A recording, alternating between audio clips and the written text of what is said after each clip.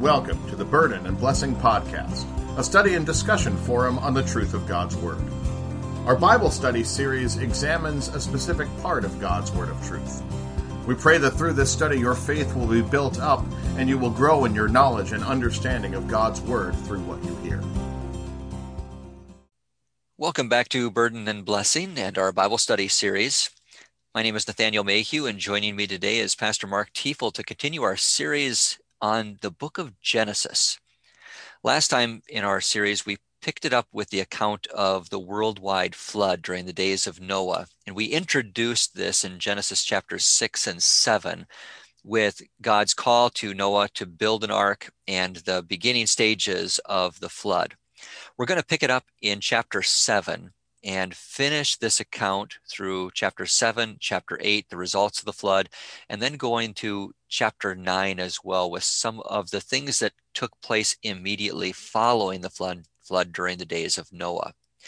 Mark, glad to have you with me once again as we continue our journey through the Old Testament and the book of Genesis. Yeah, it's good to keep studying this book and to get the sort of the remnants here of the end of the flood account. Last time we had talked a lot about the fact that this is clearly, from the biblical account and the words used in Genesis, a worldwide catastrophe or flood. And we talked about some of the things in Genesis chapter 6 and 7 that clearly indicate that this is a worldwide flood. The Bible tells us that there are two sources of the water. The waters are coming from above. The waters are coming from the deeps below the breakup of the what we might call tectonic plates and opening this up. There had to be a drastic shift in the change or the makeup of the globe or the earth as a result of this catastrophe. Let's start there. Do you want to talk a little bit about some of the things that might have taken place as a result of this worldwide flood?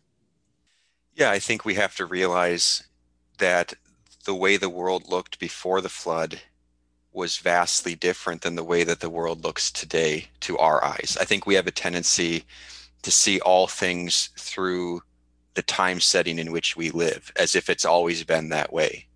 I think that's sort of the idea that evolution takes on, that things have always existed the same, interacted the same, maybe different creatures along the timeline here and there, but the world's always generally looked the same. And what the Bible portrays is the event of the flood would have changed the entire surface of the world. It would have changed the entire global landscape, because what you've got there, the common idea with the flood is that it just rained. And all that, it just rained and rained and rained and rained and rained, and eventually the water level rose.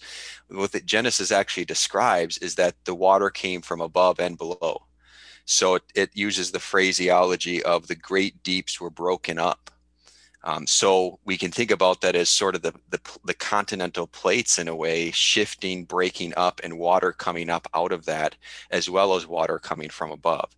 And what you're going to have with that is basically completely changing the landscape of the world, of the surface that we see. In addition to that, when you have large amounts of land or sediment moving and being displaced, that's going to change things drastically too. You've got living creatures involved. That's going to create massive beds of fossils. And that's exactly what we see in the world today. You have marine animals fossilized all over the world. In parts that are thousands of miles from the nearest water source. There has to be an explanation that fits how that could happen, and the flood fits that perfectly if you've got large amounts of sediment moving on top of one another. Now, I'm not a geologist, but there are many good creation scientists and good resources there that explain exactly what the flood would have done to the surface of the earth in terms of geology, and it really does fit very well with what we see in the layers of a lot of areas. Take Grand Canyon, for example. You see layers moving from one type of sediment to the other directly without any erosion, without any water runoff. It's like almost like they were pancakes stacked on top of one another. That's exactly what Genesis is telling us is going to happen when the fountains of the deep are opened up and the water's coming from below and moving this sedimentary all over the place. What you're also going to have is changes between valleys and mountains. When continents are shifting, what that does is going to push land up to form mountains, and it's going to decrease land in other areas to form valleys. And so one of the other things we've got to recognize is that the mountains that we see today were formed by the flood. They didn't look that way pre-flood. And so when the biblical text tells us, as we looked at last time, that the waters covered the mountains, all the highest peaks, that's not saying that it was the exact mountain ranges that we have today. Through the moving of that sediment, the shifting of the land, those peaks that we have today would have been formed in that process. And also, you have the same thing happening as the floodwaters recede. There's an interesting theory that I'd like to talk about just briefly, and it's the theory that's called Pangea. The fact that in the very beginning, when God created the world, we talked about this in Genesis chapter 1, that God created all of the land in basically what would be one continent. And that as a result of the flood, then that one continent, that single continent, was broken up, giving us the continents that we have today. And if you go back to Genesis chapter 1, when God created the land, we're told, let the waters appear below the heavens and let them be gathered into one place and let the dry land appear. And when you take a look at Genesis chapter 7, it talks about the floodgates or the fountains of the great deep being burst open, the floodgates of the sky opened up, and causing this, we have this scientific phenomenon called continental drift, that the continents seem to be drifting apart from each other. Do you want to just talk about that briefly, your thoughts on that? Well, I can't speak from any kind of authority on whether that would have been, if it, the breaking up of Pangea would be the product of the flood, but it certainly would fit with the narrative. And it's something I've wondered often myself, where you can kind of you take a globe today, you can kind of put the continents back into their original spaces. You can see how they would have fit into one landmass, and even secular scientists believe that that was the case at some point. And again, it's very, very possible that that was one of the results or the effects of the flood, is that it broke that original landmass apart. And that would have fit perfectly with the way that the Lord would have used those waters coming up from the deep to cover all the landmass. And then I think that would have been even more accelerated in its drifting from the continents, drifting as the waters receded as well. You'd have that happening as well. So I think it certainly fits. It's definitely an interesting question. I don't know if it can ever be proved, but it is interesting to think about that. Because from science we seem to observe that the continents at one time fit together in one landmass, and the flood would give an explanation as to how that one mass broke apart. I've always been amazed to it. You commented earlier about finding marine fossils, for example, in the middle of the North American continent, or interestingly, on the top of Mount Everest. So how did marine fossils get to the top of the mountain? Unless that mountain at one point was underneath the ocean and was pushed up and formed then out of the ocean at the time of the flood. So again, those are things that evolutionary scientists, they have no explanation for how it could be that so many of these marine fossils or ocean fossils could be found in places where you would not expect them to be. But the flood certainly explains that. Yeah, I think the evolutionary explanation I've heard to that is that there were 17 different times where the water level rose and then receded, but they never go as far as the flood account, where the evolutionary perspective never says that the waters covered the whole earth. But they would say that that's where you find marine animals. But again, when you look at if there was a flood of a local variety and then a recession 17 different times in Earth history, we would see more evidence of that in erosion and the running of waters off. And we just don't see that in the areas where the layers of sediment are exposed to us for our eyes to see. Right. Let's talk a little bit about the timing. The timing can be a little bit confusing in these couple of chapters also. There's a whole lot of things that are going on here. Talk a little bit about the timing of the flood. How long did it rain, or did these floodgates of the deep, how long were they open? And then how long did the flood last? And how long did Noah spend on the ark? What's the timing of all of this? Yeah, it can be kind of confusing to track, but here's where we can be thankful that Moses recorded this for us as history, because he puts down the exact dates on when these things happened. So in chapter 7, as far as the rain, we're told in verse 12 that the rain was on the earth 40 days and 40 nights. So that gives us a pretty clear picture about the rain. And again, that's where it's important to remember that water was coming from below too, because if it was raining for 40 days and 40 nights, that would be pretty catastrophic, but it would not create a global flood. It would have to rain much longer than that. But as far as Noah and his family being on the ark, well, in the verse right before that, in chapter 7, verse 11, it tells us there, in the second month, the 17th day of the month, on that day, all the fountains of the great deep were broken up. And then it also says the rain started on that day. So that's when we might say that the flood officially began. The waters had not covered the whole earth yet, but that's when the whole thing started off. And thankfully, again, we have Moses, by inspiration of the Spirit, telling us very specifically the second month, the 17th day of that month. Again, that's not the type of language that would be used in a figurative poetic book. That's the type of language that is used when tracing history through a narrative. Now, how long were Noah and his family on the ark? Jump to chapter 8, and in verse 13, we're told, again, naming the month, that it came to pass in the first month, the first day of the month, that the waters were dried up, and Noah removed the covering of the ark, and the surface of the ground was dry. So from the moment that they entered the ark to the moment that they left the ark was just about a year, a little less than a year. They entered on the second month, and then the next year they left on the first month. So they were in the ark for just about a year. But then the final question is, well, how long were the waters on the earth? And the end of chapter 7 tells us that on verse 24, the waters prevailed on the earth 150 days.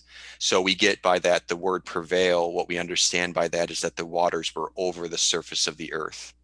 The waters were covering the earth. And then you see, it took about half that time for the waters to recede to the point where Noah and his family could exit the ark. So can be kind of confusing to track all that, as far as, well, how long did it rain? How long were the waters covering the face of the earth? And then how long were the people on the ark? You just look at the Bible passages and take them one by one. We actually have a very accurate account of the timeline. The other thing that's interesting about that is in the beginning of chapter 8, after the water has stopped, you commented that the water prevailed on the earth for 150 days. So, that's a significant amount of time. If it rained for a little over a month, 40 days, and then it prevailed over the top of the earth and all of this is going on. So that's a significant thing. All of this is starting to form these mountain ranges and the continents and all of these things. And so Noah starts to see land as the water begins to subside, and the Lord sends this breeze on it, and it's going to start to recede. But he sends out animals then after he begins to see land. He sends out a raven, he sends out a dove, but the ground isn't ready yet. He knows that it's getting close. Finally, the Lord sends him out of the ark after the water has subsided. It's back to what we would call normal again, a different normal than what it was before the flood, but a new normal. Do you want to talk about that just a little bit and how the Lord prepares Noah for getting off the ark? Well, yeah, I think that you got within the chronology that we listed already, Moses takes us through and traces how Noah came to understand and how long it took to understand that it was safe to exit the ark. We're told at the beginning of chapter 8 and verse 4 that he kind of started in the 7th month. And then that's when the ark came to rest on the mountains of Ararat. And then 3 months later, in the 10th month, he could see the mountains. And then after 40 days, he tried the first animal, sending the raven out, and the raven was flying over the water and couldn't find anywhere to land. Then he sent the dove out, and the dove returned. And then 7 days after that, the dove came back with the olive leaf in her mouth. And so, it had to be, it was a test of patience there for Noah and his family on the ark. First of all, coming to rest. Second of all, finally seeing land. And then third, being able to finally know that that the waters had receded to the point where the land was able to be walked on, and life was able to be sustained. And so a lot more went into it than enter the ark, rains for a bit, float around, exit the ark. That there was a timeline in place, and it certainly fits from we might say, a scientific perspective. The Bible gives us detail on how the waters receded as well, that it took time to do that, just as we would naturally conclude. And so, again, you see indication here that the Lord not only led Noah and his family through this safely, but you also see that this is a recounting of a historical event. Okay, so the ark came to rest. Where is it? The mountains of Ararat, very clearly in Genesis chapter 8, verse 4. Obviously, many of our listeners probably know there have been people that have tried from the time that we've been able to access the mountains, people have tried to find Noah's Ark. And, I think that we know that the mountains of Ararat were somewhere in the Middle East. And so we've got that down. But be very skeptical of anybody who's going to tell you that Noah's Ark has been found. We don't know where the Ark is today. Chances are it's been lost to history. It was a wooden vessel. It was large. Maybe it is preserved under some ice sheet or something, or maybe it's washed away and disintegrated. We don't know. Maybe Noah and his family deconstructed it as they were, preparing their lives again, and used it for dwelling or for other resources. It's quite possible that they would have done that. So obviously, it's a fascinating thought to think that we could find Noah's Ark. Obviously, we can sense why Christians would want to do that. It would verify from a rational standpoint the biblical account, but we don't need that. We don't want to rely on that either. As Jesus said, the wicked and adulterous generation seeks after a sign. We don't want that to be the way we practice our faith. It would be nice, but we don't want to jump into conspiracy theories about whether or not the ark has been found. There's certainly many out there. I think all you'd have to do is Google the topic, but nothing has been proven with beyond the shadow of a doubt that the ark has been found. Well, let's move on to what we do know. I've always been amazed, especially through the study of Genesis, at the response of Noah after he gets off of this moving vessel for a year. I mean, he's been on this thing for a long time. He didn't have control over it. It was just floating on the waters. But take us into the very end of the book of Genesis chapter 8, the very last couple of verses. What does Noah do when the Lord brings him out of the ark? He worships the Lord. He offers a burnt offering. It says it at the end of chapter 8 that Noah built an altar and took of every clean animal and every clean bird and offered burnt offerings on the altar. And the Lord smelled the soothing aroma. And so it was an act of worship. Noah recognized the Lord's mercy here. And I think this kind of thought, we talked earlier pre-flood, that the passage that said Noah found grace in the eyes of the Lord, and kind of what that means, that it wasn't an indication of Noah's works over and above somebody else, but it was a matter of his heart. It was a matter of his faith. And you see that displayed here in his actions following the flood, that Noah, one of the first things he did was to thank and praise the Lord for bringing his family safely through this. I think there would have been a lot of opportunity there for Noah to complain about how rough the journey had been and all the trials that would have gone along with that. It could not have been easy to live on that ark for a year.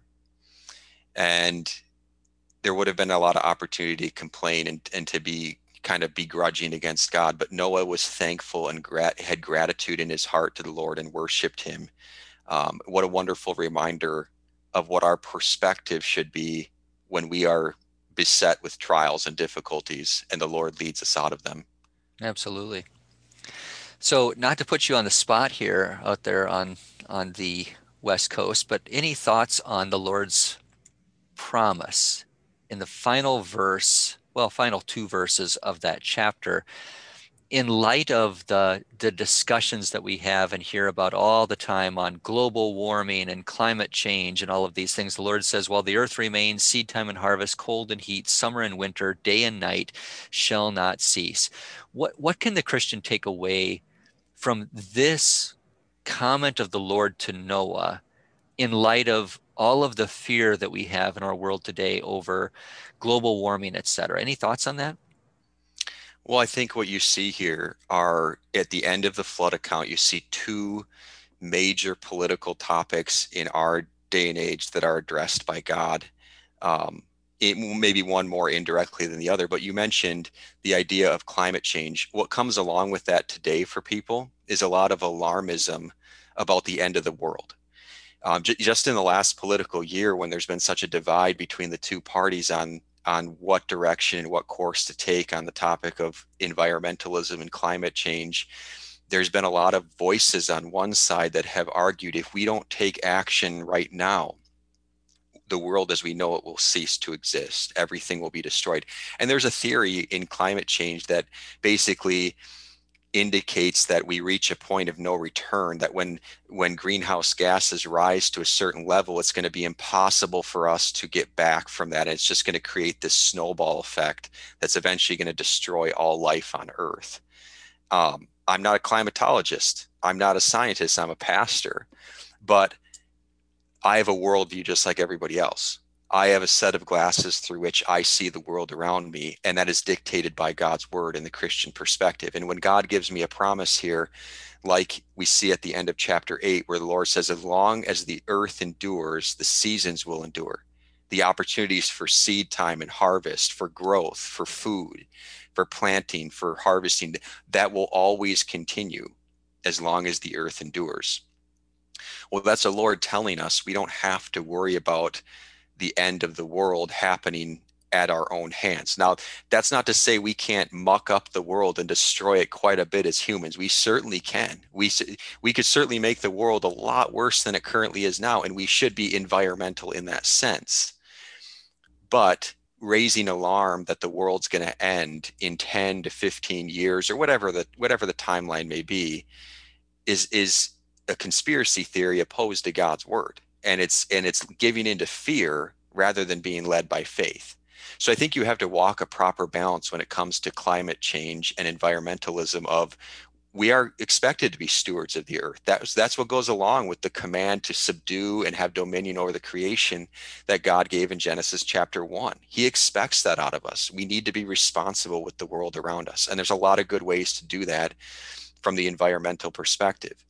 But it's a completely different argument to say the world is going to end because of that, or that man is going to bring about an apocalypse of an environmental nature because of our use of the world. A lot of the foundations of the modern climate change movement come from secular people who do not believe in the biblical account, who do not believe that any use of the creation by mankind is proper or good. That is a thoroughly unbiblical and anti-Christian position. We would not want to join up with a movement like that. And so we, as Christians, we need to take our stand on what the position is. And our position is the Lord not only created the world, but preserves the world. The Lord watches over that. Along with that comes our responsibility as mankind to take care of the world. But the Lord is over all. And the Lord says he determines the day on which this world ends. And it's not going to change. It's not going to end by climate change. It's going to end by his divine judgment. Yeah, I appreciate that thought very much. I think there's a lot that we can learn from these opening chapters of Genesis that certainly still apply to us today and give us confidence and assurance that God is in control. We don't need to fear the things of this world. Yes, we are caretakers of it, but to trust in God ultimately. In chapter 9, Mark, the Lord establishes a covenant with Noah and his family. The Lord has been worshipped by Noah after delivering him through the flood and with the construction of the ark. God sends them out and says, I want you to be fruitful and multiply, fill the earth. And then he establishes his covenant with Noah and through Noah. Do you want to talk a little bit about that covenant and what that sign, the sign of the covenant was here in chapter 9? Yeah, so the covenant is that the Lord will not destroy the world by a flood again, the promise of the Lord. And for those that may not understand the word covenant, it simply means a very binding and deep promise of the Lord. And so his covenant here is not necessarily about salvation. That's the covenant we typically talk about in the Bible, but it's a covenant of his grace still, that he will not destroy the world by the flood. And the sign that the Lord gave is the rainbow. And so God's telling us that when we see that sign, which often happens after it rains, that it's the Lord's reminder to us that he will keep and preserve us and will not destroy the world again as he did at the time of Noah's flood. Now, that does not negate the reality of Judgment Day again, that the Lord said that this world is going to end at some point. On a day that the Lord has determined, this world has an expiration date, but it will not come as a result of floodwaters. And so this is where I mentioned we see another indirect political theme here in our culture, where the rainbow has become a symbol for the gay rights movement. And, it's not as if we're not covering that topic here in Genesis, but I think we have to touch on it, because when we see that symbol today, for many people, it means something vastly different than what God intended it to mean. The rainbow is not to be a symbol for sexual freedom and doing and living our lives however we please in defiance of God's laws about marriage and adultery and sexuality. The rainbow is a sign that God instituted as a sign of his mercy and grace toward fallen mankind, that he would bear with them in long suffering, even though we deserve judgment, that the Lord would not again curse the world as he did at the time of the flood. And so it's very unfortunate that because of political movements and sometimes now even religious movements, this symbol that is meant to remind us of the Lord's work for us, of the Lord's power and mercy for us, is turned into a symbol of man's pride and defiance against God. And I don't want listeners to think of us as Christians just harping on this one point, but you have to address that when you look at this chapter in Genesis. It's something that is part of our culture. And really, as Christians, we need to take a stand and take back the meaning of the rainbow. That doesn't necessarily mean our culture will change on the topic, but we need to put our foot in the sand and take a stand on it and say, this is what this sign was intended by God to mean. And it is very ironic that within the rainbow itself today, you see an example of man's pride. We said at the beginning of the flood, the Lord said the imagination of man's heart is evil from his youth. At the end of the flood, he said the same thing. It's almost as if God is telling us, wake up and see what I'm trying to teach you through this account. That if you let your sinful human heart go wherever it wants to go, it will do wicked and perverse things. And unfortunately, that's what our culture has done with the symbol of the rainbow. It doesn't mean that people who are struggling with sexual sins are horrible people that deserve to be cast down or are any worse than any other sinner. But the danger of it is that our culture takes it and celebrates it and makes it into a matter of human pride and boasts about it and looks at it as a human right. And all of that is in defiance to the way that God would have us live our lives. And so as Christians, our task there is not to overlook that because it's a difficult topic to talk about, or maybe it's not the original thought of Genesis chapter 9, but we need to address it in Christian love and based on God's truth. It's interesting to me, Mark, that this account of the rainbow, which is, as you pointed out, a symbol of God's covenant and love for humanity, his desire to save them, is sandwiched in between two accounts of God's judgment of mankind because of their sin. One is the flood, which we covered this week and last time. And the next one we're going to cover in our next episode, which is the Tower of Babel and God's judgment over mankind, because again, they exalted themselves in their sin instead of humbling themselves and repenting and turning to God in humility and repentance. As you pointed out, they rebelled against God. And so any sin is forgivable. Christ has paid the debt of every sin. The question is, as human beings, what are we going to do with our sin? Are we going to magnify and exalt in our sins, or are we going to turn those sins over to Christ in forgiveness and trusting in the work that he has done for us? There's the difference in the two. And that rainbow is a reminder of God's desire to save all human beings, but through sincere repentance and trust in Jesus for forgiveness. Yeah, I appreciate you bringing those two things up in this. Not something that we would often see in this account of Genesis. Very, very important in how it touches on our society today, though. And I think, just as a parting thought on that point, just as an observer of the Bible and a Christian, there's so much more comfort in the symbol of the rainbow when we connect it to God than when we connect it to ourselves. That point alone should give anyone who is championing this political movement of human freedom and pride, should give them pause about the true intentions of that movement. Absolutely. Well, Genesis chapter 9 closes with a very unique and probably less familiar account, and that is the account of the drunkenness of Noah and the response of his 3 sons. You want to touch on that account just briefly as we close? Yeah, so it's kind of an interesting account, but it kind of tells us what one of the events that led to how the nations were formed and went their different ways following the flood. And Noah had 3 sons, Shem, Ham, Japheth, and we're told that after the flood, Noah became the cultivator of a vineyard. And one day he drank too much wine and got drunk and was naked in his tent.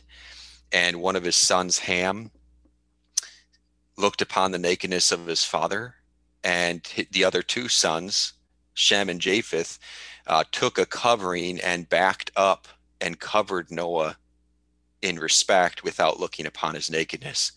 And we're told that because of that event, Ham, which would be the father of the nation of Canaan, his descendants would be in subjection to Shem and Japheth's. And Shem's descendants would eventually become the Jewish people. And we know that in the rest of the biblical history, there was great conflict at the time of the Exodus, post-Exodus, the time of the kings and judges, the time of the prophets, even up to the time of Christ. There was always cultural conflict between the Jews and the Canaanites. And this story kind of tells us the origins of that, if you will, of the events that led into that. Now, there are certain stories where we think that God is a bit harsh in his punishment, and perhaps this is one of them where, well, what did Ham really do?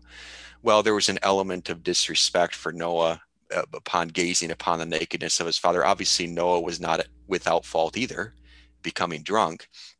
But the Lord, to those whom he puts in positions of authority and responsibility, he expects a lot out of them.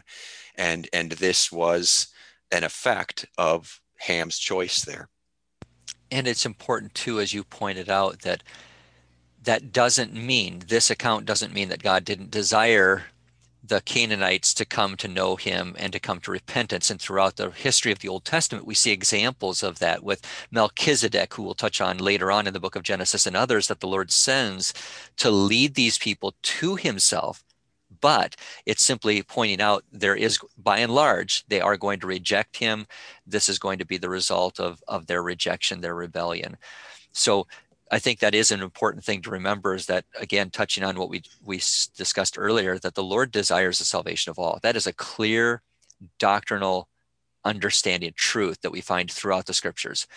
But there are many that rebel against God, seek their own ways, do what they want to do, and as a result, deserve, as we all do, God's judgment, but also forsake the redemption that Christ has won through faith for every one of our sins.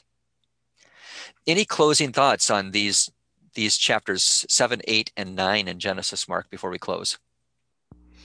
Just again, one of the same thoughts we've seen in the other portions of Genesis that we've discussed is this section is probably unfamiliar as compared to some of the other chapters in Genesis, but very important. I think we've seen again some of the modern themes for our faith, for our understanding of the Bible, the way that we practice our faith that we've seen are either come from or are shaped by these portions of Genesis. So I'd encourage our readers again, certainly not to overlook them in your Bible, but go back and study them, see what God is teaching through them, see what we can learn from them today.